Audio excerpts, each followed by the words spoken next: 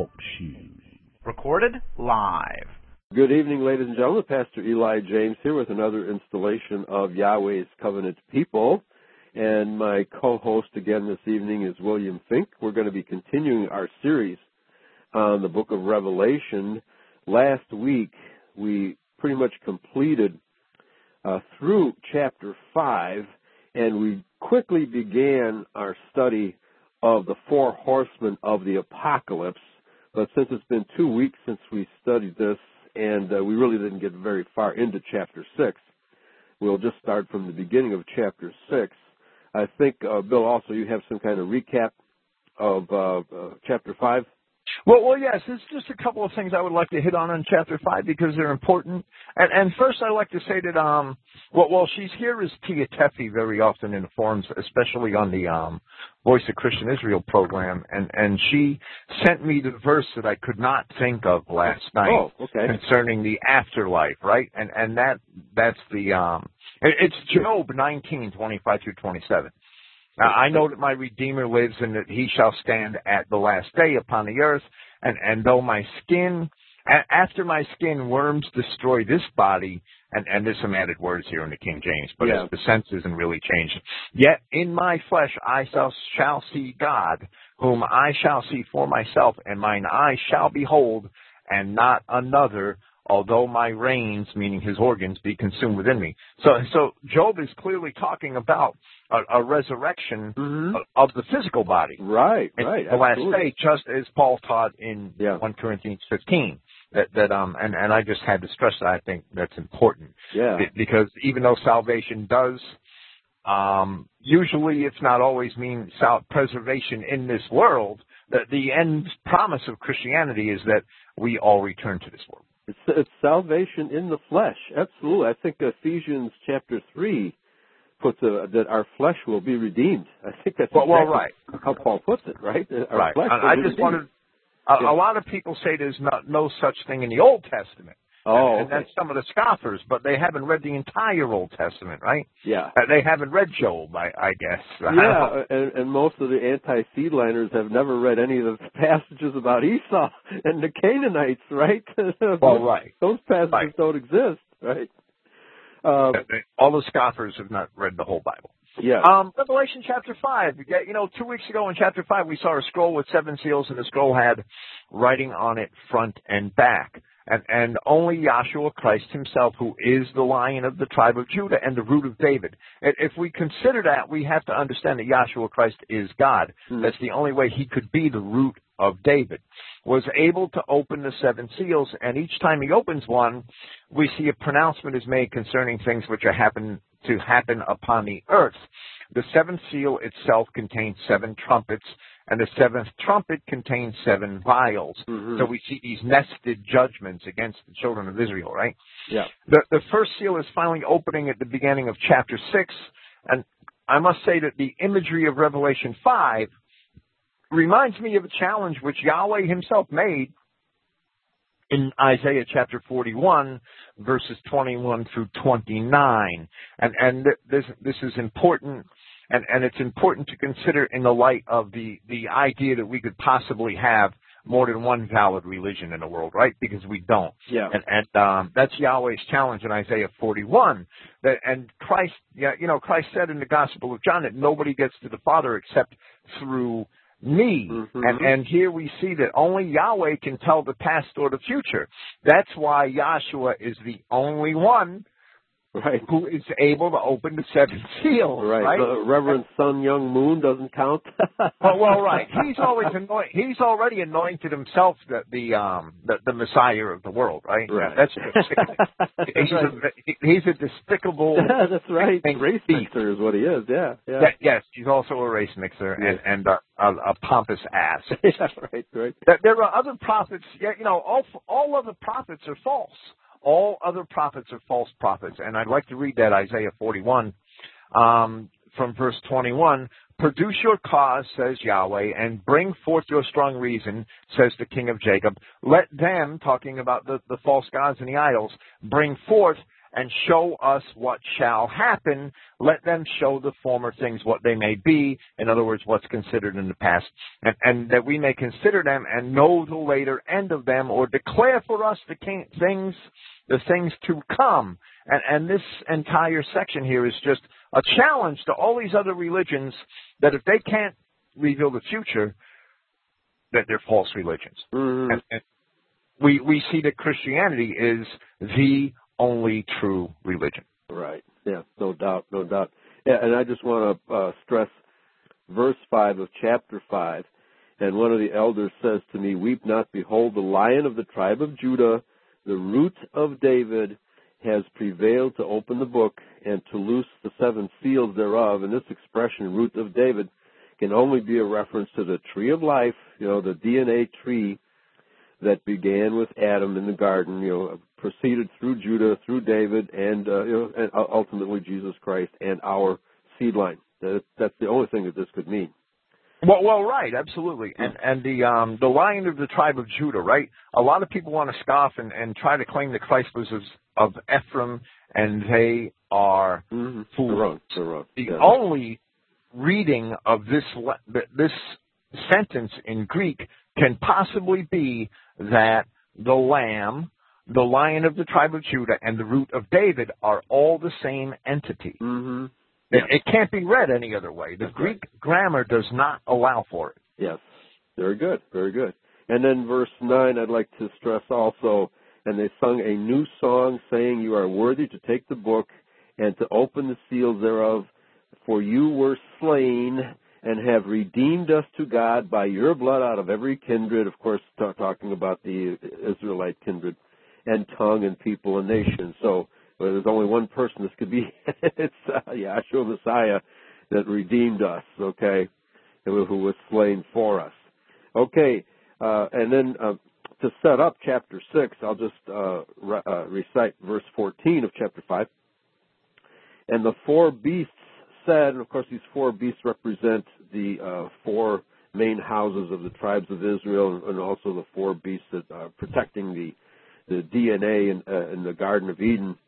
"The beast said, Amen, and the 24 elders fell down and worshipped him that lives forever and ever." Chapter 6, verse 1, "And I saw when the Lamb opened one of the seals, and I heard, as it were, the noise of thunder, one of the 4 beasts," referring to these 4 beasts in the previous chapter, "saying, Come and see. And I saw, and behold, a white horse, and he that sat on him had a bow, and a crown was given to him, and he went forth conquering and to conquer." And typically, from Rand and Comparet, this is a reference to the generals of the early Roman Empire riding on a white horse. Is that how you understand it, or is there more to it than that? Well, right. No, that's how I understand it. And before we get into this, I have some introductory notes for chapter 6. Oh, okay. Because this is, I feel, important. Here in chapter 6, we see the famous 4 horsemen of the apocalypse. It's evident to me, and we'll see this as this unfolds, that these 4 horsemen represent 4 stages in the rise and the fall of the Roman Empire. Okay. It can be argued that this vision of the 4 horsemen may mean something different. However, that argument becomes less plausible once we examine and interpret the chapters of the Revelation which follow chapter 6. Okay. And especially through chapter 9 and 10, right? It's also evident that many elements in these 4 horsemen also accurately describe the development and demise of the imperialist empires of modern times, and that's because history repeats itself, usually because men fail to ignore its lessons. Right. If we can only learn from history, its lessons, right? Right. If we could learn from history, we'd stop repeating its mistakes. Right. It's a shame that most of the people that know history are stuffy academics and tucked away in universities or reading rooms somewhere, and the people running the country never know history, right? That's because right. they're charismatic, they're the ones making personalities, charismatic personalities with Jewish advisors. Yeah, exactly. It's people are easily swayed by empty promises of the short-sighted, and that's the way it is. The charismatic guy with the election on television. Yes. But we did establish last week that the historical view of prophecy And the fact that Irenaeus, one of the earliest Christian church writers, even acknowledged that this the Revelation talks about the fall of Rome. Okay. And if it talks about the fall of Rome, and the earliest church writers acknowledge that then we in Israel Identity, who accept the Revelation as having unfolded over history, we are on the side of what I would have to call truly conservative, original Christian interpretation of the prophets. And the futurists and the preterists are the ones in error. From earliest times, it's the historical interpretation of the Revelation, which was the one that was understood to be the correct interpretation. Mm-hmm. That this would represent history unfolding. Right. Well, as for this white horse in the first verses of chapter 6, most commentators date the Roman Empire to begin with the era of the Caesars, and Comparet did that, and Rand, and I don't remember what I had written in my notes for Clifton Emmeheiser's presentation of the Comparet Revelation series, but even my own opinions have evolved in many areas since then, right? Mm-hmm. And to me, they would claim that either with the dictatorship of Julius Caesar or the monarchical system set up under Octavian or Augustus Caesar, that's when the white horse period begins. And I believe that this view is very skewed and demonstrates a poor understanding of systems of government. The term empire is properly applied to a government which rules over more than one nation of people, right? Mm-hmm. That the American Heritage College Dictionary, 3rd edition, says that an empire is a political unit comprising a number of territories or nations and ruled by a single supreme authority.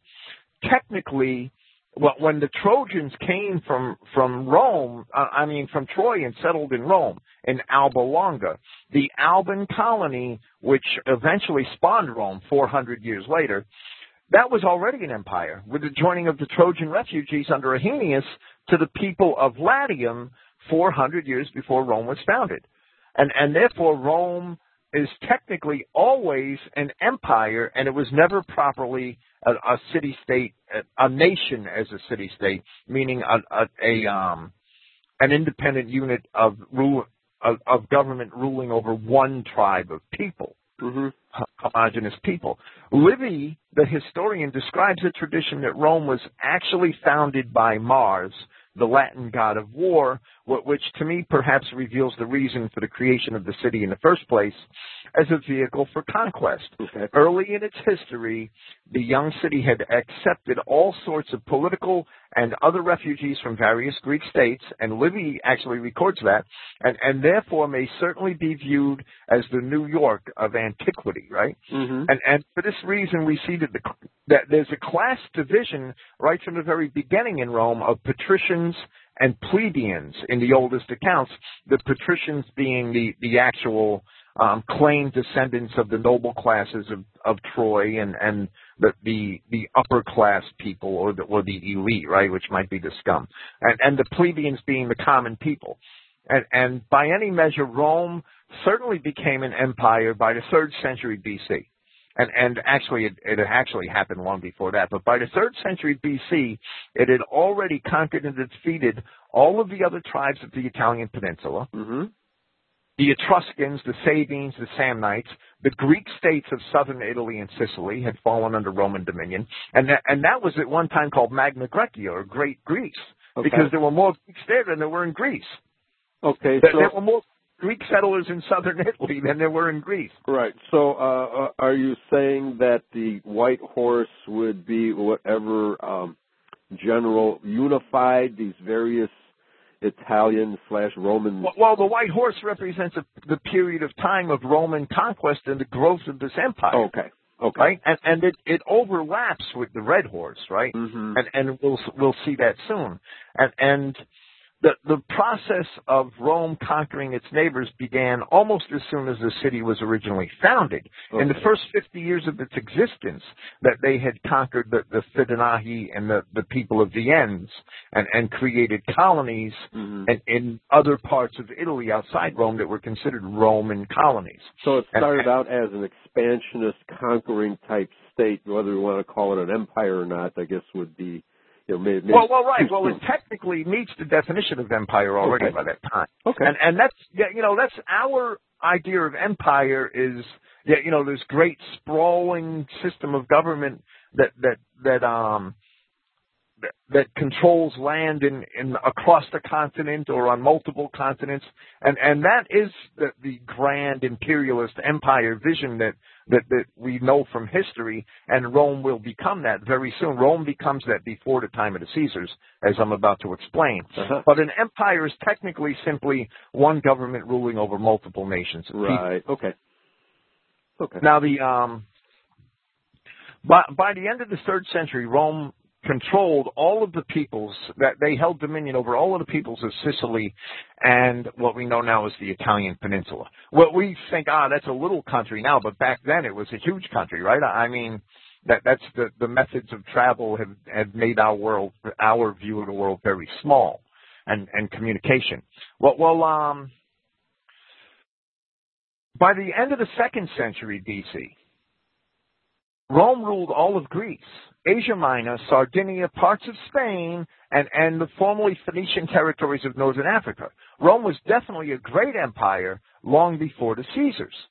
Okay? And as late as the 1st century BC, there was a social war in Italy between Rome and the Italian nations, and that was 91 to 88 BC. So those Italian nations were still trying to assert their independence from Rome, from this white horse, which was given this crown, and this sword means that the crown means that it's given the imprimatur of Yahweh to go out and do this, right? Mm-hmm. That's to me what the crown means, and I'm sorry, not the sword, the bow means that it's given a commission from God to conquer these nations afar off. Okay. And that's what the bow means, and the crown, I believe. Now the last social war in Italy ended the will of the Italian provinces to rise up against Rome. They never rose up against Rome again, and Sertorius had a revolt in Spain in 83 to 72 BC, and they were not really civil wars. Rather, they were revolts by already conquered nations against Roman dominion. So the Caesars did not begin an empire. They inherited one. Okay. There's further expansion in the later periods of Roman history under the Caesars. And first among those are Dacia under Trajan and Britain under Claudius, right? Yeah. But those the Romans, they were already an empire for a long time before Julius Caesar came along. Okay. All right. What do you know about the Dacians? Because they're obviously a Scythian tribe. Now, how did they get the name Dacian? I'm not sure where that name comes from. I would have to investigate it. Okay. Because they were not only they were Thracians originally. Uh-huh. Okay, and Scythians had come to inhabit a lot of that land south of the Danube and pushed the Thracians aside in the 3rd and 4th centuries BC. Uh-huh. The Germanic tribes were forever trying to get south of the Danube and west of the Rhine. And that's because, and Caesar even talked about that, about how many Germanic tribes were constantly coming west of the Rhine to settle in Gaul. And the Roman need to defend against that. And if they wanted to hold their holdings that he had won for them in Gaul, right? Yeah. The land is a lot better, and the climate is a lot better. And the land is a lot more arable, and north of the Danube and east of the Rhine was heavily forested, a lot of swamps, and had very bitter winters. Okay. So it's those Germanic tribes were always trying to push their way into the empire. Right. Yeah, okay. So before we get into verse 3, I just want to quickly state that the white horse in the end times is not the same as this white horse. Okay? Absolutely not. And some people make the mistake of confusing the two, because the white horse in the end times is Yahshua Messiah coming back, to kick butt. Okay. Well, right. Yeah, the only resemblance I would see is that both white horses have the assent of Yahweh God to do what they did, right? Right. Okay. I mean, Rome had to become an empire. It was basically prophesied by Daniel, right? Yeah. That Rome would become a great empire. So the white horse represents the assent of God for them to go out and conquer the world, and the bow is given to the white horse, the rider on the white horse, so that he could make conquests far away, because that's what a bow does, and Comperay and Rand had pointed that out. Right. Okay. And before I forget, if I do forget, on the so-called pale horse, shouldn't that be green horse? As opposed Well, yes, the pale horse is a green horse, and it represents sickness and other things. Okay. All right. So verse 3 then, and we are in chapter 6. And when he had opened the second seal, I heard the second beast say, "Come and see." And there went out another horse that was red, and the power was given to him that sat thereon to take peace from the earth, and that they should kill one another, and there was given to him a great sword. Okay, so this is the red horse. Well, right, and contrary to this is the Edomite horse, right? Yeah. the Jewish usurers that backed different generals and caused all the problems. That's an aside, but it's probably not far from the truth. That the red horse has a sword rather than a bow, and the red horse does not have a crown. Uh-huh. And the sword allows the red horse to kill and slay and conquer people near to it, right? Mm-hmm. And it says that they will slay one another. The Romans of the early Republican period, they often appointed a temporary dictator in times of war, who once the threat of war had passed would revert to and voluntarily turn back power and hand over power to the regular government. Eclipsing the period of the Republic is the first real self-appointed dictator to rule Rome wasn't Julius Caesar, it was Sulla. And Sulla, and this is evident that this marked the transition from the white horse to the red horse period, is because after Sulla, Rome suffered very many great civil wars. Okay. And a whole series of civil wars spanning about 70 years. And Sulla was in the early 1st century BC. Now, the first great and actual civil war was between supporters of Lucius Cornelius Sulla and Gaius Marius, and it took place from 88 to 87 BC. And it was followed by another from 82 to 81 BC between the same parties. Okay. And Sulla, victorious on both occasions, he made himself the self-appointed dictator of Rome. But he didn't use it to tyrannize Rome. Uh-huh. He used that, and Rome hadn't seen a dictator from the time of the Punic Wars until the time of Sulla.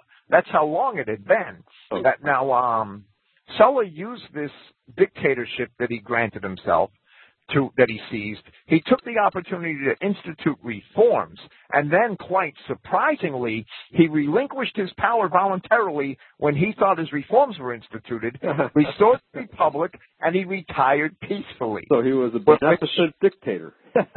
Absolutely. Well, he was, Okay. and his retirement shocked the world. Right. Because man just simply hands over voluntarily a great kingdom back to its people. Yeah. Okay, I'm done. It's your turn again. Yeah. You know. Right. Well, it wasn't long after that Rome suffered another series of great civil wars, and there was the rebellion of Lepidus against the Senate in 77 BC. There was something called the Catiline Conspiracy in 63 to 62 BC. There was a protracted and really violent civil war between Julius Caesar and Gnaeus Pompey from 49 to 45 BC. And in that civil war, over half of the empire was the battleground. They fought just about everywhere from Spain to Egypt. Okay. And there was the post-Caesarian civil war between the Senate army led by Cicero and Octavian, who would be the future Augustus, right? Yeah. And the forces of Antony and Lepidus in 44 BC.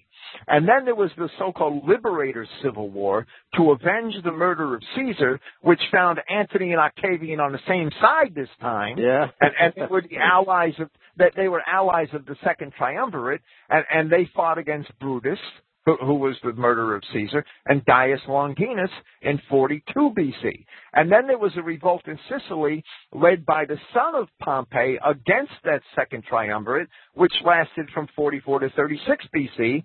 Then there was the civil war of Lucius Antonius and Fulvia Antonia, the brother of Mark Antony, against Octavian in 41 to 40 BC. And finally, there was the last and most famous civil war, which was, of course, between Octavian and Agrippa in the west and Mark Antony and Cleopatra in the east, which ended at the Battle of Actium in 31 BC. And that ended the Roman Republic because Octavian, I think, had enough, and he established a monarchy, which we know as the beginning of the Roman Caesars. And this had to be the Red Horse period of the Roman Empire, where peace was taken from the earth, and for many decades, the citizens of the empire slew one another. Mm-hmm, mm-hmm. So the Battle of Actium was the end of this basic period of civil war. Well, yes, that's what I that's what I believe. It was basically the end of the Civil War. Octavian secured his rule over the entire empire, and there were power struggles. But I had planned on discussing this with the next horse, right, the Black Horse. But with the period that begins at the monarchy of Augustus, who is Octavian, right? He changed his name. Right. We see a relative peace brought to the empire, which lasted practically 200 years, and relative because no major wars were fought inside of the empire between its own citizens during that time. Okay. Although there were some power struggles in Rome, that they were on a much smaller scale. Well, like the Year of Four Emperors, which was a 1.5-year period where there were 4 emperors right after Nero died. That there was Otho, and then Vitellius, and then Galba, and then Vespasian, all in a space of about 15 months, right? Okay. And Tacitus wrote about that. But aside from that was not especially violent as far as the citizenry was concerned. The most of the people were at peace during that period. Yeah, so there was an uprising in Judea, the problem with the Picts in Britain, and little things like that any empire suffers as a matter of course. But there were no major civil wars for a long time after Augustus Caesar had finally seized control. Yeah. So it sounds like in our American period, after our Civil War, we began expansionist military campaigns overseas, which are unconstitutional. But nevertheless, that's been part of our history since then. But let me read about the Black Horse here, since we're into it. Verse 5, "And when he had opened the third seal, I heard the third beast say, 'Come and see.' And I beheld, and lo, a black horse. And he that sat on him had a pair of balances in his hand. And I heard a voice in the midst of the 4 beasts say, 'A measure of wheat for a penny, and 3 measures of barley for a penny.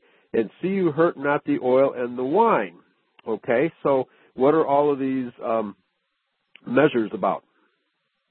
Well, first I believe that the scales mean justice. Okay. That means judgment, right? The scales basically mean judgment throughout Christian, the symbolism of Christianity and Hebrewism. Okay. With success comes decadence, right? Right. And therefore we see the words of Paul of Tarsus that the Romans had become a morally corrupt people, and those words are substantiated by the historian Tacitus, who also inferred in the Germania that in the Rome of his time, immorality was considered fashionable and up to date. Okay. And just as significantly before the reign of Augustus, Rome had a tolerance of the religions of those nations which were subjected to the empire, but from this time, compulsory worship of the emperor slowly began to be instituted and came to the fore with Caligula and Nero. For 3 centuries, Christians were persecuted, usually at the instigation of the Jews, who most often remained a privileged class. Usury, prostitution, the circuses, and all the other vices were very popular and prevalent throughout this entire time, and the Jews grew quite comfortable in pagan Rome. Right. The rider of the black horse carries a scale, which signifies judgment. The decline and fall of Rome is a very complex issue, but coin clipping and debasement of the currency were a plague throughout this entire history, throughout this entire period, and the oversupply of money in any economy leads to price inflation, as we see here in America today. Right. The warnings concerning the prices of grain and the oil and the wine, and this can be demonstrated in the history of Rome, signified this period of both price inflation and food shortages, and as Rome required the hire of larger armies and bigger bureaucracies to maintain control of the provinces, the currency became debased, the taxes went up, food prices climbed, and this is exactly the same process we see occurring in imperial America for the last 60 years. That's right, right. The rider on a black horse has no crown and no weapons. The end of Roman conquest overseas was with Trajan. Claudius conquered Britain for the most part, and Trajan conquered the Dacians and secured Dacia and Pannonia for the empire, and that was, I think, in 106 A.D. Now, the black horse, that there are no weapons because Rome has done, for the most part, what was successful conquest. Mm-hmm. Okay. And that he had no weapons seems to denote that. It also seems to denote the period of peace, which I had described was ushered in by the reign of Augustus, because there are no weapons close by either, right? That they're not killing each other during this period, right? But it does become a very profligate, immoral, decadent society, right? And, so, and to me that he had no. Excuse me. Do you think the balances then are basically representative of false weights and measures? Well, it can represent both, but it also represents judgment to me because of the decadence, and that's what the black horse represents. Okay. Right. Now it could you could take it to mean false weights and measures because there are many serious incidences in Roman history at this point where the currency is debased, and a debased currency is a representative of false weights and measures. Right. I mean, there's no doubt. So I think that, but I also believe that it represents judgment because the green horse is the signals the fall of Rome. Right. Okay. And so, what does it mean to see you not hurt the oil and wine? Well, that I think is representative of not. It says, "Do not do injustice to the oil and the wine." That word means don't deal. Do not. My translation says, "And you should not deal unrighteously with the oil and the wine." And to me, they represent the commodities, right? The barley, the oil, and the wine represent the commodities, and with price inflation and oil and wine can often be cut, and people are looking to make profit, and Rome has become a very decadent and dishonest society. To me, that's just a sign of the decadence and dishonesty of the times. Okay. Well, maybe those commodities weren't actually being messed with. maybe the Caesar said, okay, you don't mess with the oil, you don't mess with the wine, right? Wine, don't dilute the wine, right? If you dilute the wine, the customers won't come back, right? So it's right, and I think I would probably, I don't know if I can, if we can investigate Roman history during this period to that level. I don't know if I am not a student of the Middle Ages first.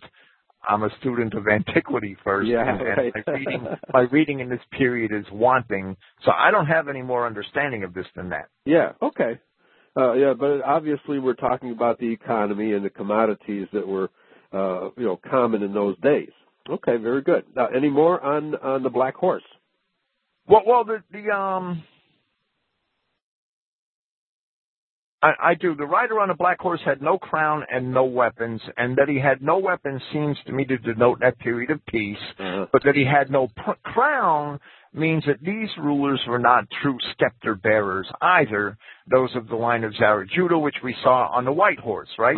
And which the first that line is the line that those first Caesars had come from, and rather this period Rome was governed by a very long line of military generals who sought for and gained power either through treachery, through politics, through the usurpation or murder of the previous emperor, and that was very common throughout this period. And while some of these men were noble, such as Vespasian, I believe was noble, many were not. Many of them were actually debased psychopaths. Mm-hmm. And it may be estimated, I believe, that this period, this Black Horse period, began to wane in the reign of the Emperor Caracalla, who granted citizenship freely to all of the freemen, the former slaves of the empire. A lot of the slaves were freed, and Caracalla granted all of these people, regardless of their race, he granted them citizenship, primarily because the government could then expect an increase of tax revenue. Okay. Citizenship, which was often bought in the earlier periods, and we see record of that even in the books of Acts in the Bible.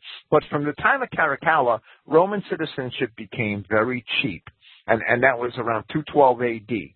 Now, Caracalla also further debased the currency, and he increased the pay of the legions, the armies, and imposed oppressive taxes throughout the provinces.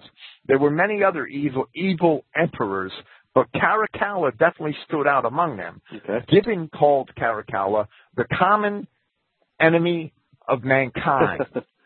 Importantly, Caracalla also fought a battle with the Alemanni, which did not end decisively, except that he bribed the Germanic invaders with a large sum of money in order to make peace. And we know that from observing history, that is a serious sign of the decline of any empire, right, when it has to start bribing groups of people, special interest groups, in order to keep the peace. Yeah, as right. We see here in America all the time. And this same tactic was used, that's the later emperors used against the Goths and the Vandals, and that tactic failed them miserably. So the time of Caracalla, 212 A.D., is when I estimate that the Black Horse period began to wane, and we see a transition to the Green Horse period. Now, the Green Horse period represents sickness and decay, and okay, if Daniel said that what killed the empire, that this beast, it was race mixing, then we have to consider race mixing to be the cause of the disease that killed the beast, and that would be marked with Caracalla, because Rome had strict citizenship laws, and Rome had strict laws of intermarriage.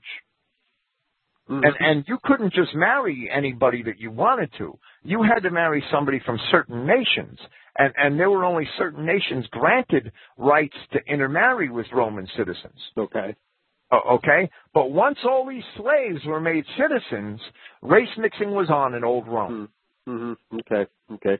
Yeah, our country is certainly in that situation right now. Let me read about the fourth seal here. And when he had opened the fourth seal, I heard the voice of the fourth beast say, "Come and see." And I looked, and behold, a pale, or rather green horse, and his name that sat on him was Death, and hell followed with him, and power was given to them over the fourth part of the earth, to kill with sword, and with hunger, and with death, and with the beasts of the earth. So that beasts of the earth sounds like your race-mixed slaves brought in and used as mercenaries, etc. Well, absolutely. I believe so. Uh-huh. That's exactly what that's saying. That's the same reason why Daniel said that the empire fell, because of the clay and the iron not being able to cling together, right? Right. When the Germanic tribes invaded Rome, the people had no unity, and the Germanic tribes easily prevailed. Yes. Because once these slaves were all made citizens, and the race mixing process began, the unity of being a Roman didn't mean anything anymore. Mm-hmm. Mm-hmm. And we have the same problem, the same disease in this country today. Being an American means nothing anymore. Everybody wants to be a hyphenated American, and everybody except for the the ignorant white people that don't know any better. Yeah. But being in America means nothing now. That's right. That's right. Yeah, the question in the chat room about Caligula, is Caligula in this era or has he come later? No, Caligula, we're way past Caligula. Oh, we are? Right. Caligula, first, very little is actually known about Caligula except maybe through Suetonius. Suetonius wrote 100 years later. A lot of it may or may not be propaganda. Suetonius is still on my reading list. He wrote The Lives of the Caesars, right? Yeah. But he wrote it in the middle of the 2nd century, I believe, A.D. Now Tacitus, I've read all of Tacitus, but the Caligula years are missing from Tacitus. Huh. Interesting. Oh, yeah, along with half of the Nero years and a couple of Claudius years. It seems to me that Tacitus was revised to be made politically correct, that somebody just removed chapters and tossed them in the wood chipper, right? Right, yeah. Or manuscript got tossed in the fire, right? well, great parts of it, yes. Yeah, and right. What the truth is about Caligula, well, it was a very decadent period in Rome, but Caligula was actually the emperor which followed Tiberius. And Tiberius is the emperor under whose reign Yahshua Christ was crucified. Right. And I believe Caligula was his direct successor. Uh-huh. I might be corrected on that, but I think that's correct. I think I'm right. Okay. That so that was pretty early in Roman history, right? And Caligula may or may not have been outdone by Nero. We really don't know, right? Okay. All right. Okay, verse 9. And when he had opened the 5th seal, I saw under the altar the souls of them that were slain for the word of God and for the testimony which they held. And they cried with a loud voice, saying, How long, O Lord, holy and true, do you not judge and avenge our blood on them that dwell on the earth? And, of course, so this 5th seal is not about any of the horses. The 4 horses are over and done with at this point. So what are these verses 9 and 10 telling us about? Well, right. These are the people that suffered the tribulation in this fall of Rome. I'd like to be I'd like to make a couple of notes. First of all, we've talked to that. We've said that pale horse is really green, right? Yeah. Mm-hmm. And the green color represents sickness and decay. Right. And it's Daniel chapter 2 that makes a direct statement that the iron and the clay would not cleave together. And it says that they will mingle themselves with the seed of men. Mm-hmm. And if I'm not mistaken, that word men is actually Enosh. Okay. In Daniel chapter 2, right? And if these people are Adamites and they're mixing themselves with the seed of Enosh, that would represent a race mixing situation, right? Because Enosh is just any man, and it very well could be a man of another race who's a freed slave of Rome, right? Now this sickness and decay of the empire under the burdens of race mixing, vice, and political corruption finally begins its decline, and where it finally succumbs to the Germanic invaders in the 5th century A.D. Now there was a 50-year period, a 50-year crisis in which there were prolonged periods of virtual anarchy in Rome from 235 to 284 A.D. And that's a period where the empire barely survived, and until a strong enough military governor could rise up and become emperor, right? But the disease which finally kills the empire is definitely race mixing, and by this time it's terminal. And there were, I didn't go and pull out the dates, but there were many persecutions of Christians during this period. And tens of thousands of Christians died during the times of the Caesars. Yeah. And these verses 9 through 11, these people with white robes are going to be mentioned again in Revelation chapter 7 as the innumerable multitude of Revelation 7 verses 9 through 17. These visions are indeed connected, and that might upset a lot of people living today who imagine themselves to be among this number of 144,000 people who are going to be sealed in Revelation chapter 7. But these things have to be read in the context in which they appear, and not by any private interpretation. Here, those saints who were caught up in the tribulation of this that's going on with these four horsemen, they are offering a prayer of desire for Yahweh to avenge them. Okay. So this is the aftermath of the four horsemen, and there's still all kinds of, civil war and whatnot going on. Let me read verse 11 here. And white robes were given to every one of them, and it was said to them that they should rest yet for a little season until their fellow servants also and their brethren that should be killed as they were should be fulfilled. So this sounds like the persecution of Christians. What's this little season here? Is this the... Well, I translate verse 11, and there had been given to each of them a white robe and spoken to them that they should rest for a little while. Okay.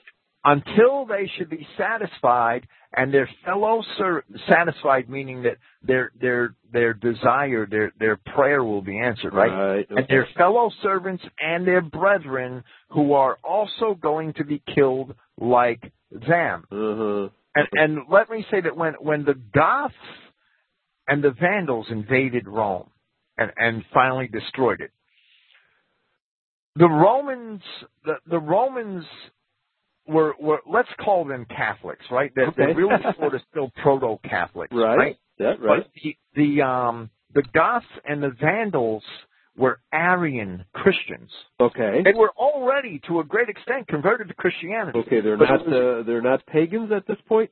No, they're mostly Arian Christians. Okay. And there was a great amount of bitterness and rivalry between the Arian Christians and the Catholic Christians. Right. Okay. or the more traditional Christians of the Mediterranean, right? Yeah. And the Arianism is a heresy, but the Arians were that these traditional proto-Catholic Christians were very much at odds with the Arian Christians, and there was a lot of rivalry there. Right. And Procopius actually mentions that in many places, and he mentions that rivalry in many places in his history of the Wars of Justinian.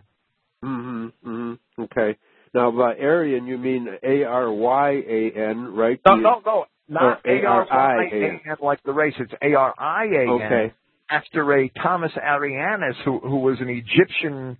He was a Christian writer and scholar at Alexandria who began this Arian heresy. Okay. And it was basically an argument over this Trinity, right? Okay, and also the divinity of Christ. It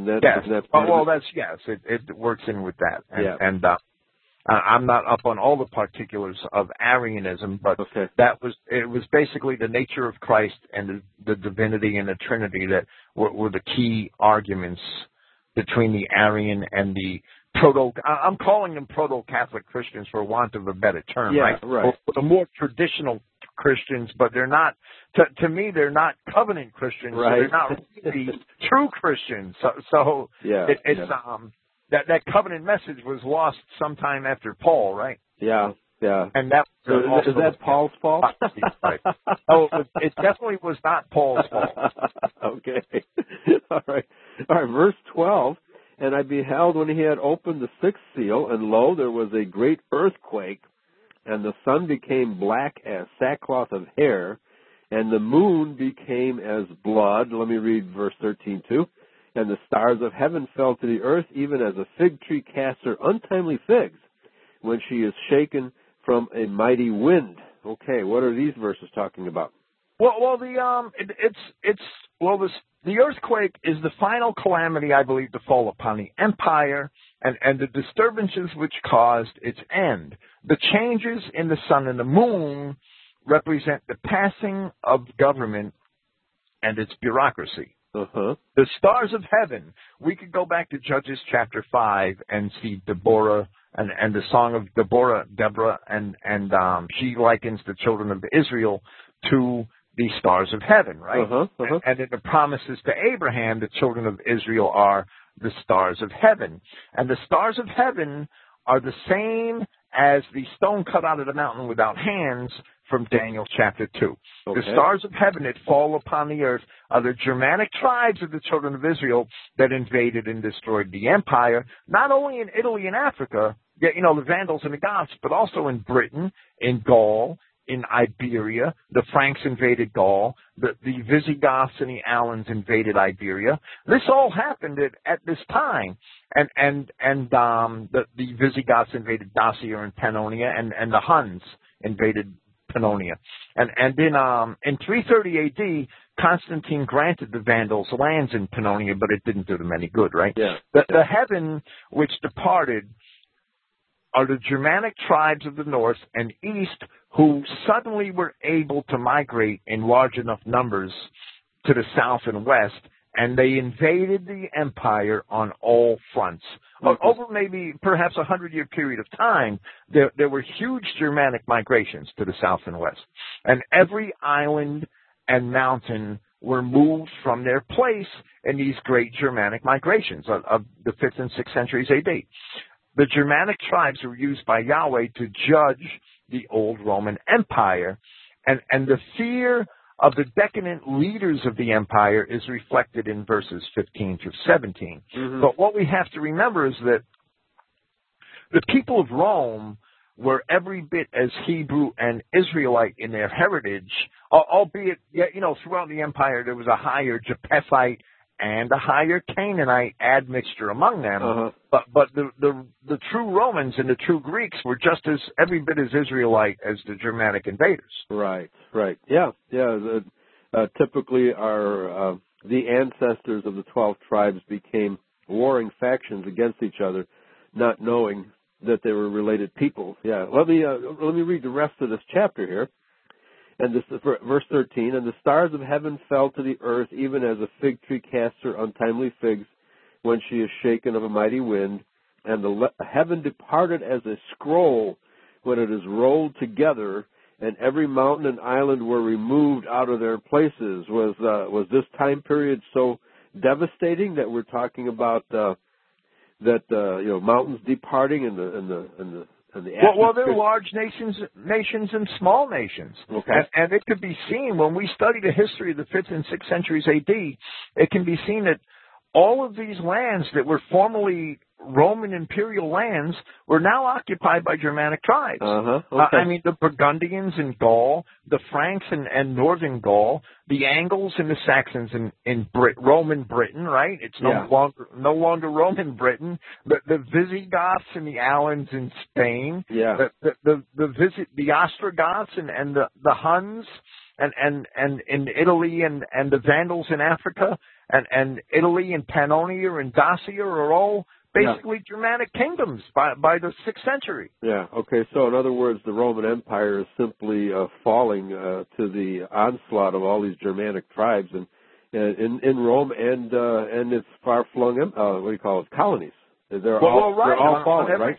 On every front in the Western Roman Empire, and even the Eastern Byzantium had come to the control of the lands, of the old lands that used to belong to Thrace, right? And those provinces, and they actually bought off the Huns by giving them Pannonia and Dacia, which they just said, here, you take this land and leave us alone. Yeah, right. Glad to have it. Yeah, right, yeah. Take this other country, leave ours alone, right? Okay, verse 15. And the kings of the earth, and the great men, and the rich men, and the chief captains, and the mighty men, and every bondman, and every free man, hid themselves in the dens and in the rocks of the mountains, because the onslaught of the Germanic tribes was taking over everything Roman. Verse 16. And said to the mountains and rocks, fall on us and hide us from the face of him that sits on the throne and from the wrath of the Lamb. Okay, now why the wrath of the Lamb? Well, because it's the people of God who are doing the will of God by judging the Roman Empire. Okay. That's the way I read that. With the anarchy of the mid-3rd century BC, the city of Rome began to lose its luster. Uh-huh. And with Constantine in the 4th century, the capital was moved eastward, the seat of government, right? It was moved to Byzantium. In 364 AD, the empire was divided east and west. And this represents the beginning of the dissolution of the 10 toes, which I see as the splitting of those original provinces of the empire as it was first drawn into 10 divisions under the first Caesars, under Augustus Caesar. The eastern portion would last another 1,000 years, but the West fell quickly, and at first the Western Empire attempted to buy off the Goths with a large sum of gold, and Rome was then sacked by the Goths anyway under Alaric in 410 AD. Well, when they would still not go away, the Romans even made a Gothic chieftain the emperor, but that still wasn't enough for them. The Huns were bought off in the east with a large grant of land that eventually became Hungary. Yes, Hungary is named for the Huns. Right. A lot of people have that question. Well, it is true. And bribes weren't enough for the Goths because the Goths really wanted the fertile soil of Italy and the treasures of the empire for themselves. And so finally in 476 AD, they took it. Rome could no longer defend herself because the empire was completely corrupt and decadent. But more importantly, as Daniel 2:43 attests, because there was little unity in the citizenry. It's every man for himself, and that's what these verses reflect. And that's because a nation made up, well, it's not an empire made up of diverse groups, that there's not going to be any unity. There can't be any unity, which is what Daniel says. The iron and the clay can't possibly stick together. Right. It can be told from Daniel chapter 7 that upon the dissolution of the 10 toes, from one of them would arise 10 horns, and an 11th horn which would subdue 3 kings. And that describes perfectly Justinian, who was the 11th emperor of the Eastern Empire, during whose reign the Vandal king Gelimer and the Gothic kings Witigis and Totila were defeated in Carthage and in Italy. This is going to be important because we're going to break from this theme for Revelation chapter 7 and get back to it in chapter 8. Uh-huh. And during the wars of this period, much of Italy was laid bare.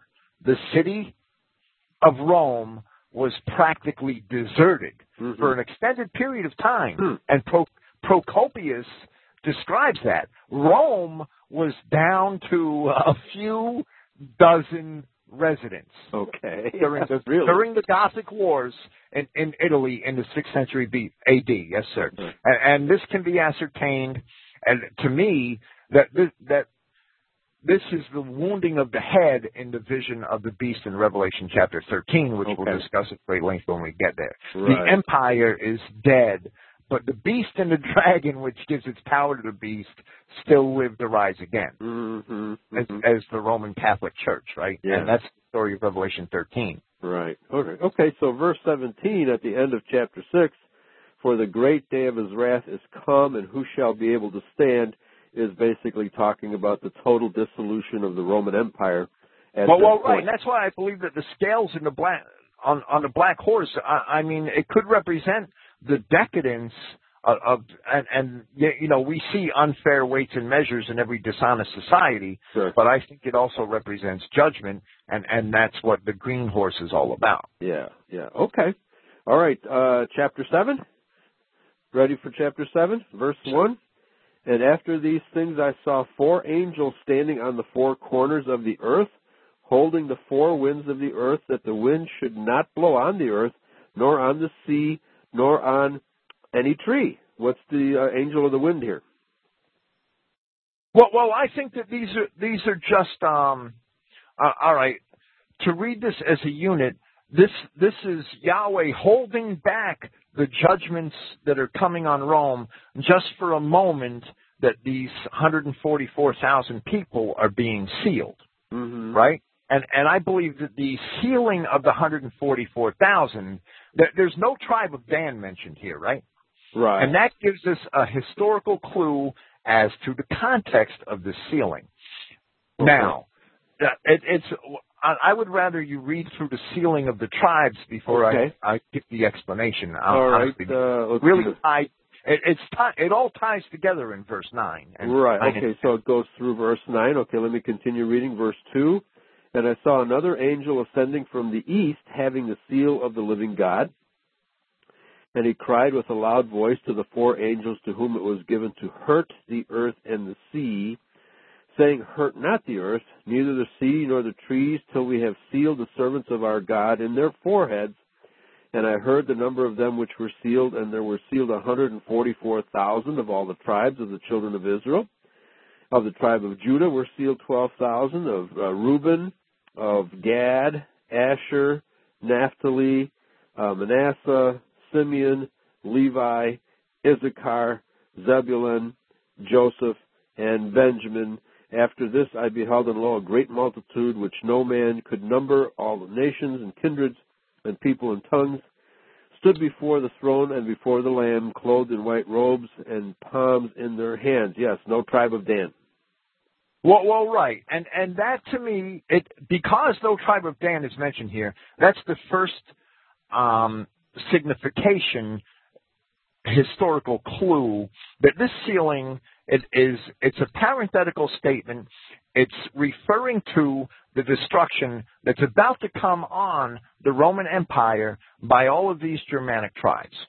Okay? And I believe that this is an assurance to us that wherever this destruction is taking place, that now we know there are many more Israelites north of the Danube, right? Mm-hmm. I mean, we know that's historical. And that's where the tribe of Dan is. And the tribe of Dan, for the most part, is entirely north of the Danube at this time. And that could be established that they are actually dwelling in Ireland, in Scandinavia, and basically they're not in great numbers in this area of the empire at this time, and that seems to me to be historically true. Okay. And the reason why they're omitted here, because they're not going to face the tribulations.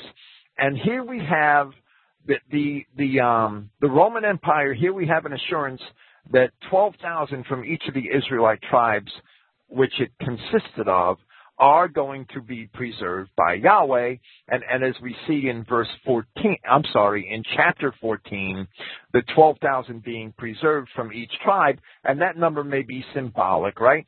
But it basically tells us that these are the people who kept themselves unsoiled from the decadence of the empire. Okay. And that's the way I read that. And we could discuss that more in Romans 14, where it actually talks about the song and the virginity and all of that. Okay, well, at this stage of history, would these Danites certainly would be Sweden, okay, and probably well, I don't get the Dan in Sweden from the tribe of Dan. No. I'm going to be honest. I think it's just a suffix meaning a place. I have to check that out further. Okay. But there's a tribe called the Suiones in Tacitus. Suiones in English. It's usually translated, and I attribute the Swedes to being them, because Tacitus actually says that they live out on the sea, meaning the Baltic Sea. All right. What about the Vikings? Is this too early for the Vikings? Well, yeah, we're 500, 400 years before the Viking period here, but the Vikings were made up of Danes primarily. Yeah. Right. The Norsemen and Danes. Okay, so pre-Viking Danes would be up in that area. They just haven't become Vikings yet. Okay. All right. So the Danites are just too far away from the influence of decadent Rome to be considered in this list. Well, the Danes settled in Ireland, and note that Rome never conquered Ireland. Right. It's unexplainable why Rome never conquered Ireland. But Tacitus portrayed his father-in-law was the governor of Roman Britain for 10 years, right? And Tacitus portrayed his father-in-law as standing on the shores of England looking at Ireland and imagining that he could probably take the whole island with 2 legions. Yeah. But he never did it. Okay. All right. Did they ever attack Ireland? Or did they? No, they never attacked Ireland. Okay. Nope. Rome never went to Ireland, and it's always amazed me that I think that there's probably a significant reason in our religious history that's not meaning our relationship with God. There's a reason why Rome never attacked Ireland, but it's not revealed to us, and maybe someday it will be. Yeah. Okay. All right. Verse 10. We're in chapter 7.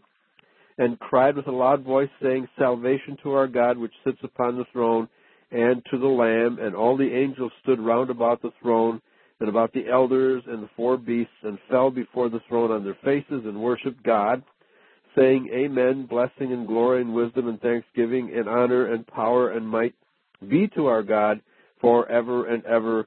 Amen. And so this is an aside, reflecting back onto the throne of Yahweh. Continuing, verse 13. And one of the elders answered, saying to me, What are these which are arrayed in white robes, and from where came they?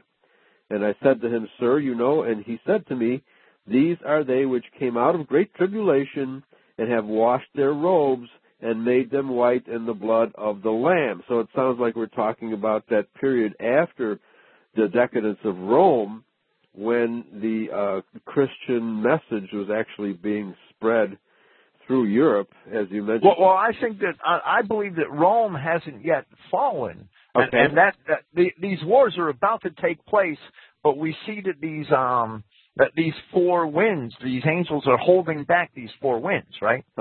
That Rome has fallen, but the major wars about to happen between the Goths and the Byzantines in Rome, in Italy, and in all the Roman lands that the Byzantines are trying to regain back for the empire, haven't taken place yet. And I believe that's described in chapter 8 of the Revelation. Okay. And I would say that Comparet believed that chapter 8 described the actual invasions of the Germanic tribes into Rome. Mm-hmm. So either way, we see that these angels at the beginning of chapter 7 are holding back these four winds, that they're holding back a great tribulation that's about to happen in Rome, okay. Whether you want to buy Comparet's explanation or my own, right? And so it's immaterial. It's the sealing of the 144,000 is directly related to that. And that's because we see the first historical clue is the tribe of Dan not being there, and we know, well, we can pretty much tell from ancient history that most of that tribe was outside of the bounds of the empire at this time. Yeah. And secondly, these people with these white robes have to be related to these people in chapter 6 in verses 9 and 10. And I would like to read that again. Okay. It said, when he opened the fifth seal, I saw beneath the altar the souls of those who had been slain on account of the word of Yahweh and on account of the testimony which they had. They're the Christian martyrs, right? Yes. And they cried out with a great voice, saying, How long, holy and true master, do you not judge and exact vengeance for our blood from those dwelling on the earth? Mm-hmm. And there had been given to each of them a white robe. Okay? So they each have a white robe. And that's tied to this. That now what you said is very well correct, where you said this is the people who are going to die. And that's true because we see in chapter 9 that they have to wait until the rest of their brethren who are going to die are slain. Yeah, right. But right. This is all related to the tribulation coming upon the world at this time. Okay. All right, well, let me continue reading from verse 15. Therefore are they before the throne of God, and serve him day and night in his temple, and he that sits on the throne shall dwell among them. They shall hunger no more, neither thirst any more, neither shall the sun light on them, nor any heat. Well, of course, if they're dead, yet they have been rewarded in heaven. The sun is not going to shine on them, right? Verse 17. For the Lamb which is in the midst of the throne shall feed them, and shall lead them to living fountains of waters, and God shall wipe away all tears from their eyes. Okay. Any more on chapter 7? Should I continue chapter 8?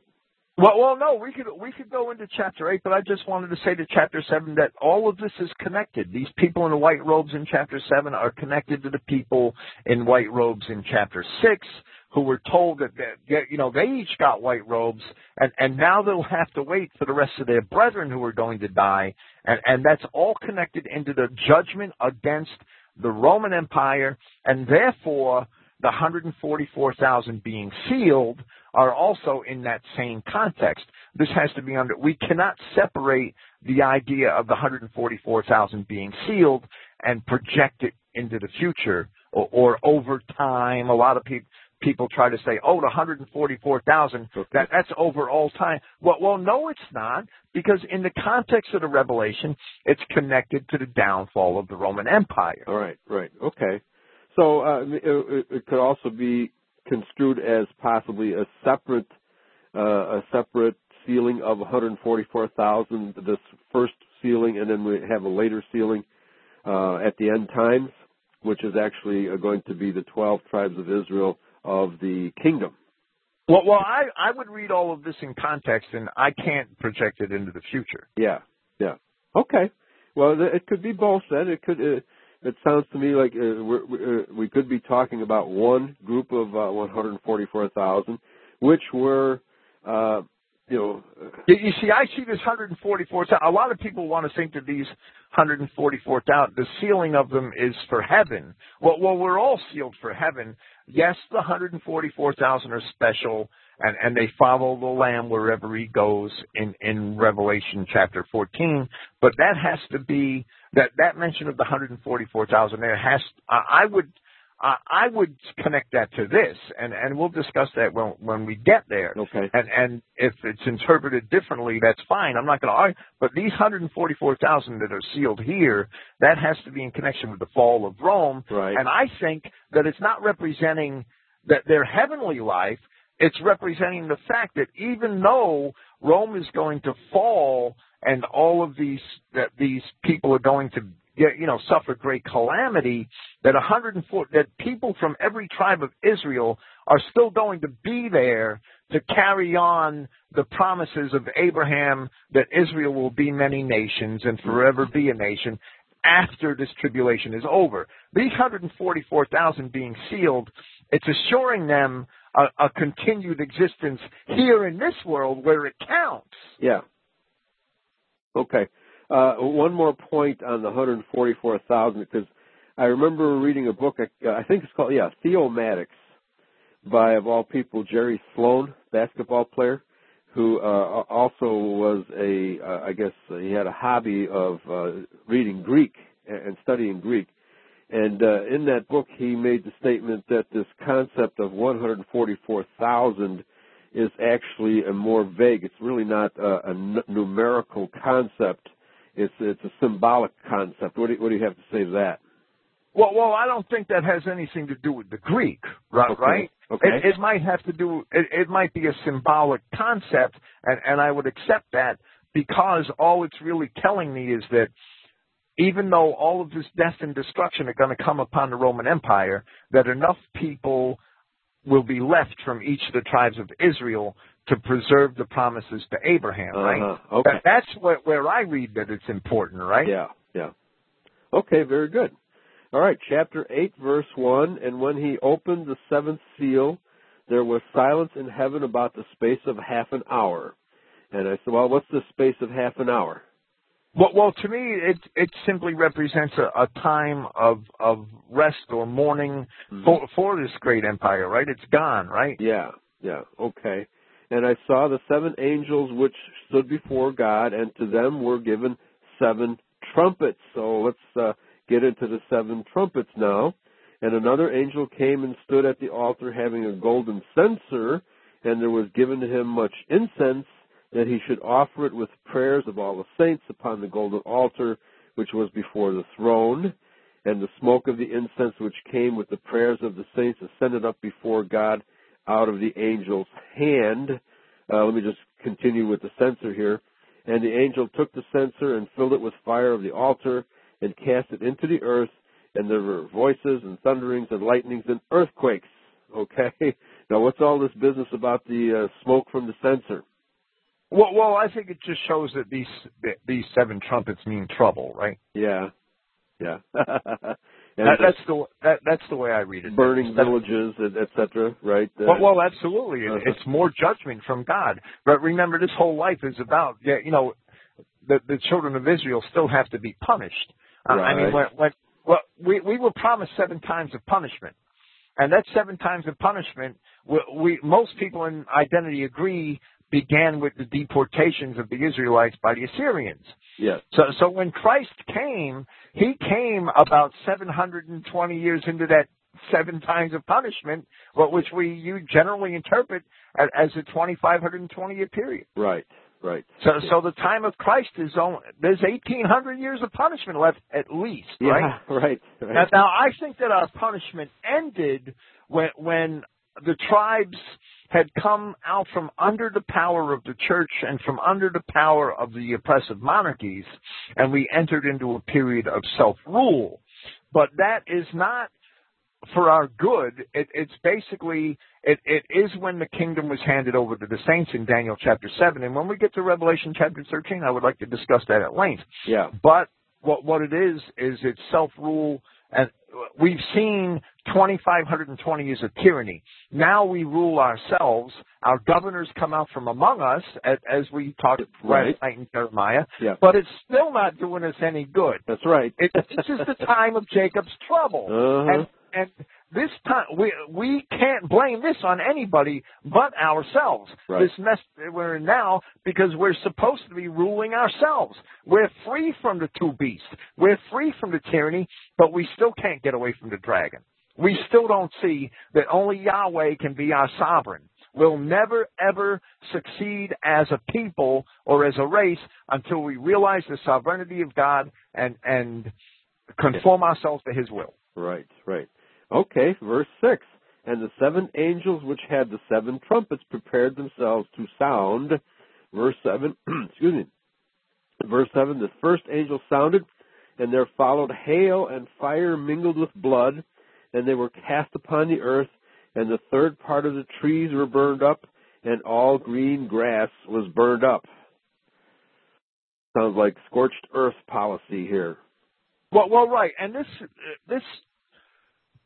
Okay, it can be disputed what these verses are referring to, right? Mm-hmm. Compere, and I did not have this opinion when I had made my notes for Clifton for his Compere presentation. I didn't yet have this opinion. Okay. Compere, and I pretty much went along with him except for the discussion on Attila the Hun, and we'll discuss that in a few minutes. But I pretty much went along with Compere that this is describing the final fall of the Roman Empire. But now I'm of the opinion that description, as we saw it with that last horse and with the end of Revelation chapter 6, when the 6th seal was opened, there was a great earthquake, and the stars of heaven fell to earth as a fig tree being shaken, and the heaven departed as a scroll. And that, to me, represents the Goths and the Vandals and the Huns invading Rome. Okay. And I believe that this chapter 8 is describing not this invasion again of the Goths and the Vandals and the Huns as Compere described it. I'm now of the opinion that chapter 8 is describing the post-fall of Rome wars. Okay. The wars between the Goths and the Vandals and the Byzantines were more destructive, I believe. And I've read Procopius since Clifton did the Compere presentation, right? Okay. And I've read a lot more history since then, in other words. And I believe that these wars of the Goths and the Vandals and the Byzantines, between them, for struggle as to who was going to keep the lands of old Rome, right? Because the Goths wanted them, right? And the Vandals wanted to keep Carthage, right? And the Byzantine general Belisarius conducted major wars and defeated these people, and I believe that chapter 8 is describing those wars. Well, now, to what extent were the Byzantines trying to hold on to Western Rome, if at all? Well, they were trying to hold on to it completely. Okay. Justinian sent Belisarius with great armies into Carthage and into Italy and northern Italy, and great wars were fought between the Goths and the Vandals, and they were very destructive. And the Vandals actually had acquired the fleet at Carthage and caused much damage to Byzantine and to Roman shipping. To Roman shipping first, and then to Byzantine shipping. Right. Now, wasn't there a period in between the Byzantine and the Western Empire that they had dueling emperors or simultaneous emperors. Well, yes, but we're past that period. I mentioned that just in passing, because I didn't think it was that important to the prophecy. But yes, with the time of Justinian. It was later than Constantine. I think it was about 356 or something like that AD. There were actually two emperors, and I have it here in my notes somewhere. But there was dual emperors, and in Byzantium and in Rome, for quite a long period of time until the fall of Rome, for perhaps about 150 years. Okay. Yeah, so this, we might be referencing some of that history here, but not for sure.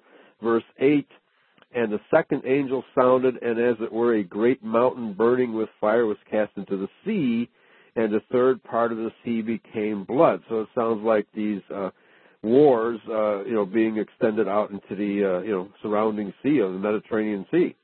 Well, right. I read these to be the wars between Justinian, and Daniel talks about Justinian in much greater detail, right? Okay. Daniel mentions Justinian, and Justinian was to change times and laws.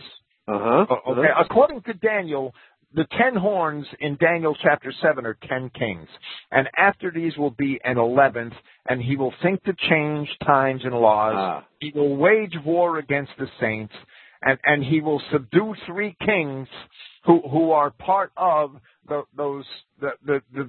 10 toes or the former provinces of the Roman Empire, right? Mm-hmm. That's basically the description of Justinian in a nutshell, because Justinian was the 11th emperor of the Eastern Empire. Oh, okay. Right? Okay. So he fits the description of there will be 10 horns or 10 kings, and the 11th will come from these, right? Yeah. He fits that Very description perfectly. Okay. He was the 11th Byzantine emperor. He also recodified the old Roman laws into Justinian's novels, the Novellae Constitutions, and created new laws. He thought to change times and laws. Now, I don't think he changed the calendar.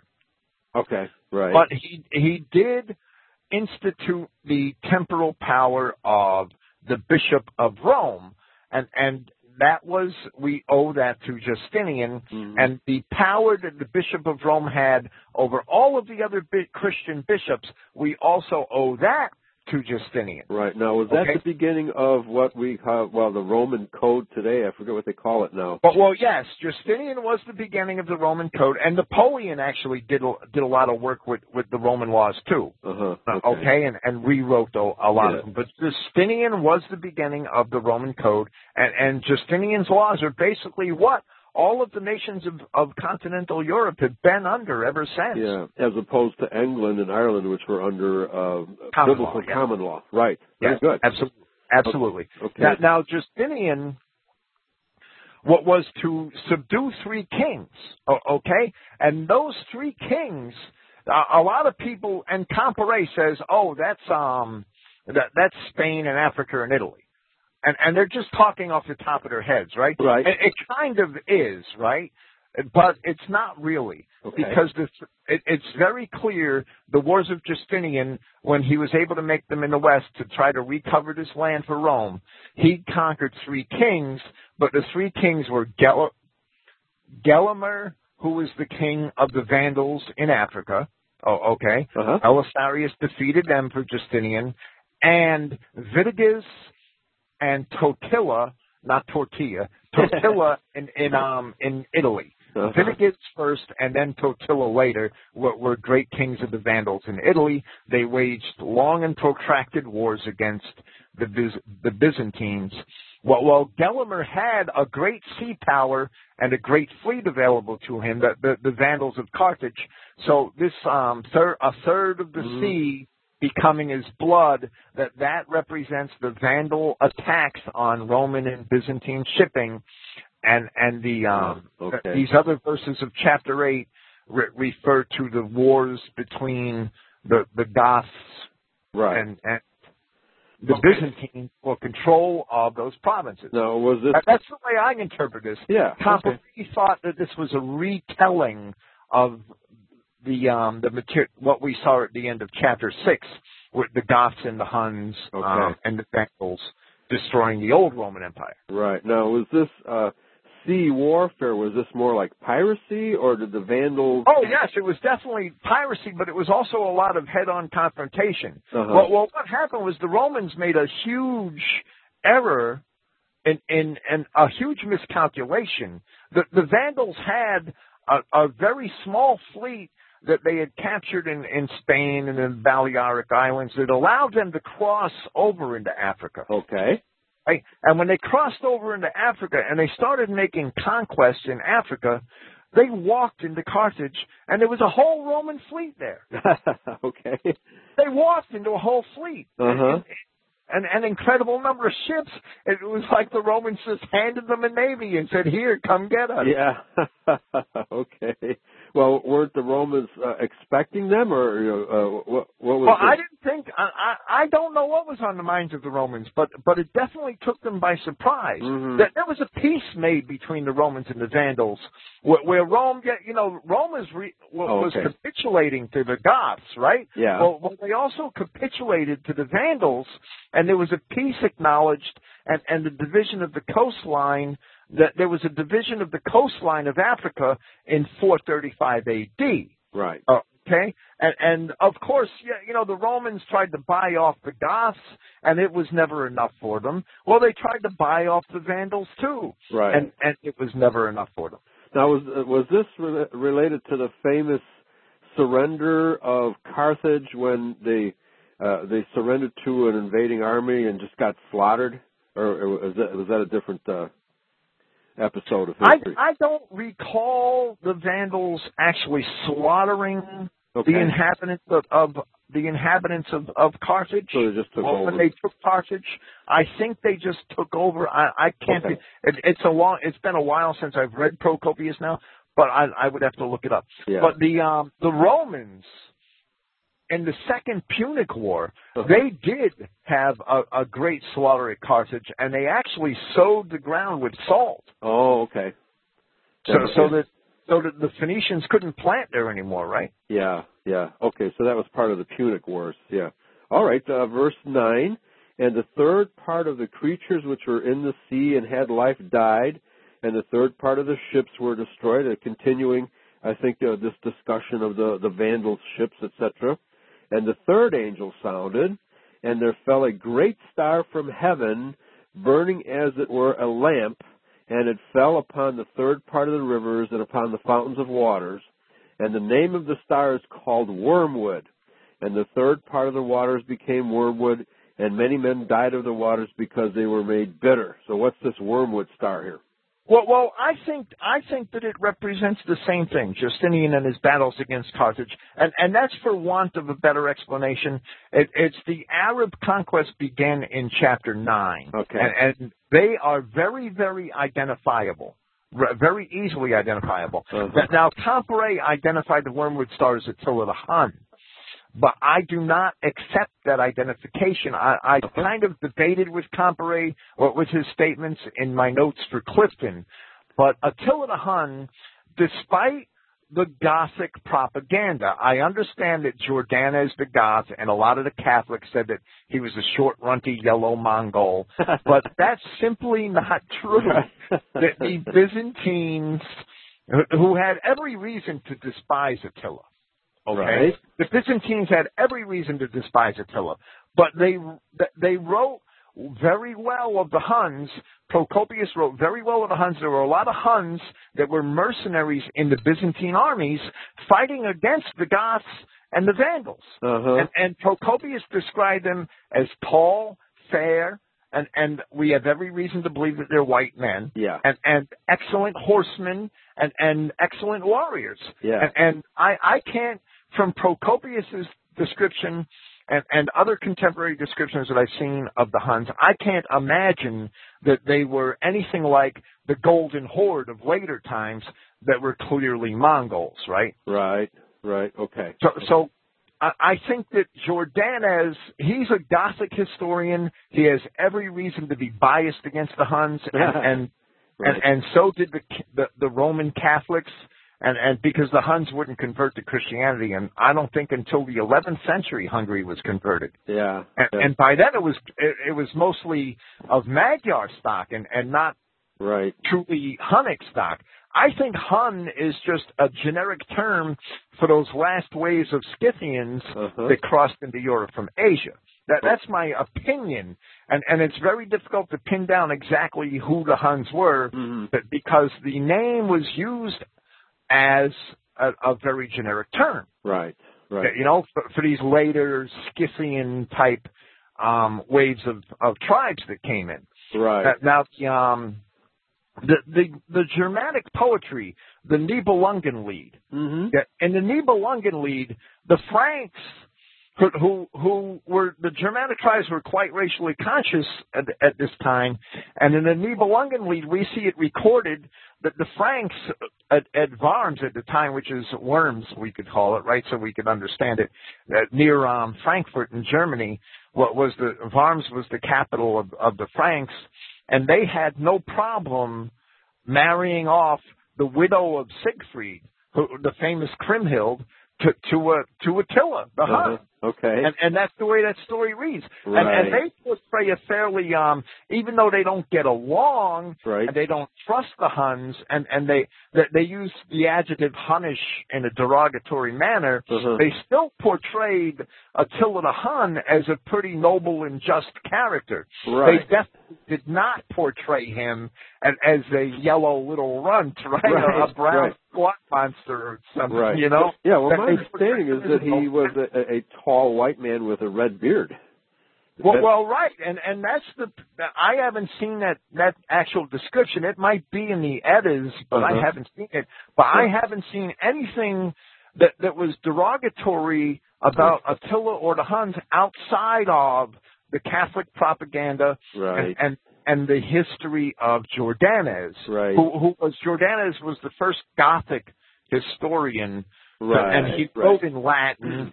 He was a church figure, and he probably, I would suspect, was biased against the Huns. Yeah, just like the stories of the Druids being cannibalistic priests, right? Well, right. That's totally made up. Exactly. I think so. Yeah. Okay. So I don't think that the star wormwood represents the Huns as Comparet thought. Okay. All right, 2 more verses here in chapter 8. And the 4th angel sounded, and the 3rd part of the sun was smitten, and the 3rd part of the moon, and the 3rd part of the stars, so as the 3rd part of them was darkened, and the day shone not for a 3rd part of it, and the night likewise. And I beheld and heard an angel flying through the midst of heaven, saying with a loud voice, Woe, woe, woe to the inhabitants of the earth, by reason of the other voices of the trumpet of the 3 angels which are yet to sound. And I think verse 13 now is announcing the Muslim, conquests. Well, yes, because chapter 9 is very clearly the Muslim conquest. Okay. And the one reason why I think that this star wormwood is related to Justinian, like Daniel chapter 7 released that 11th horn to Justinian, is because Justinian did assure us by defeating the Goths and the Vandals. Justinian basically paved the way for Romish Catholicism to prevail in Italy and for the Roman Catholic priesthood to rule over the people of God. Okay. And I think that now Justinian, the Byzantines couldn't hold the land. But the reason why they couldn't hold the land was mostly, I think, because of the Islamic conquests, which were just around the corner. Okay, that they could, and Europe fell from this time. Europe fell into a more or less what the Catholic Church likes to call the Dark Ages. Right. Yeah. And I really believe that this in chapter 8 here, this 4th messenger, that this verse 12, that's what it's describing. Okay, yeah, the Dark Ages. Yeah. It's quite amazing that continental Europe fell into total illiteracy, while at the same time Britain and Ireland, England and Ireland, were maintaining a high level of literacy. Well, right. What happened? According to Bede, in the 8th century A.D., there were Saxon priests translating the scripture from Greek and Latin into the common vernacular of the people, into the Saxon language. Yeah, yeah. And the when Rome fell, basically we had periods of anarchy in Europe and areas of anarchy where local chieftains and local princes vied for power with each other, and it was there was no sun and moon, no great empire or ruler over these people that kept a forced peace between them, right? Right. Okay. So we also had many industries when Rome fell that relied upon long-distance trade, ceramic industries, weapons-making industries, places where there were salt and iron deposits that were where the iron was smelted and made into implements or made into bars and transported over long distances, and these large operations would rely on this trade because you could only sell so much iron locally, right? Right. You could only sell so much pottery locally, right? Well, these big industries were built up in the Roman period, in the period of the empire. And when the empire dissolved and the regular trading vessels had stopped traveling because the Vandals destroyed them all, right? Yeah, and piracy ruled the waves, These industries just fell apart. They dissolved, they crumbled, and a lot of people that made good livings from these industries didn't have those livings anymore. Right. The fall of Rome caused decay in a lot of other ways, aside from the general political havoc, right? Yeah. Okay, very good. All right, well, I think that certainly takes us through Revelation chapter 8, and we'll pick up next Saturday. I think we'll pick up right at chapter 8, verse 13, because that announces the three woes, and that's the subject of, I think, the next couple of chapters. So it's a very significant subject there. All right, Bill, thank you very much for helping us, elucidate these complicated processes here, which, both Rand and Comparet both helped, elucidate the historicity. Right. We all owe them a debt of gratitude, and we could try to do better, and hopefully someday somebody will do better than us. Right? Well, maybe Yasha will explain it to us in a few years, right, when he comes back. Okay. All right. Thank you all for listening. Tomorrow, Greg, Howard, and I are going to be talking about the beast of the field and this newfangled theory that Bill and Clifton have come up with called the recapitulation theory. We're going to be discussing the pros and cons of that. I'd like to invite you all to join us for that. Thank you a lot, Bill, and thank you all for listening. Yahweh bless everybody. Praise Yahweh. Praise Yahweh.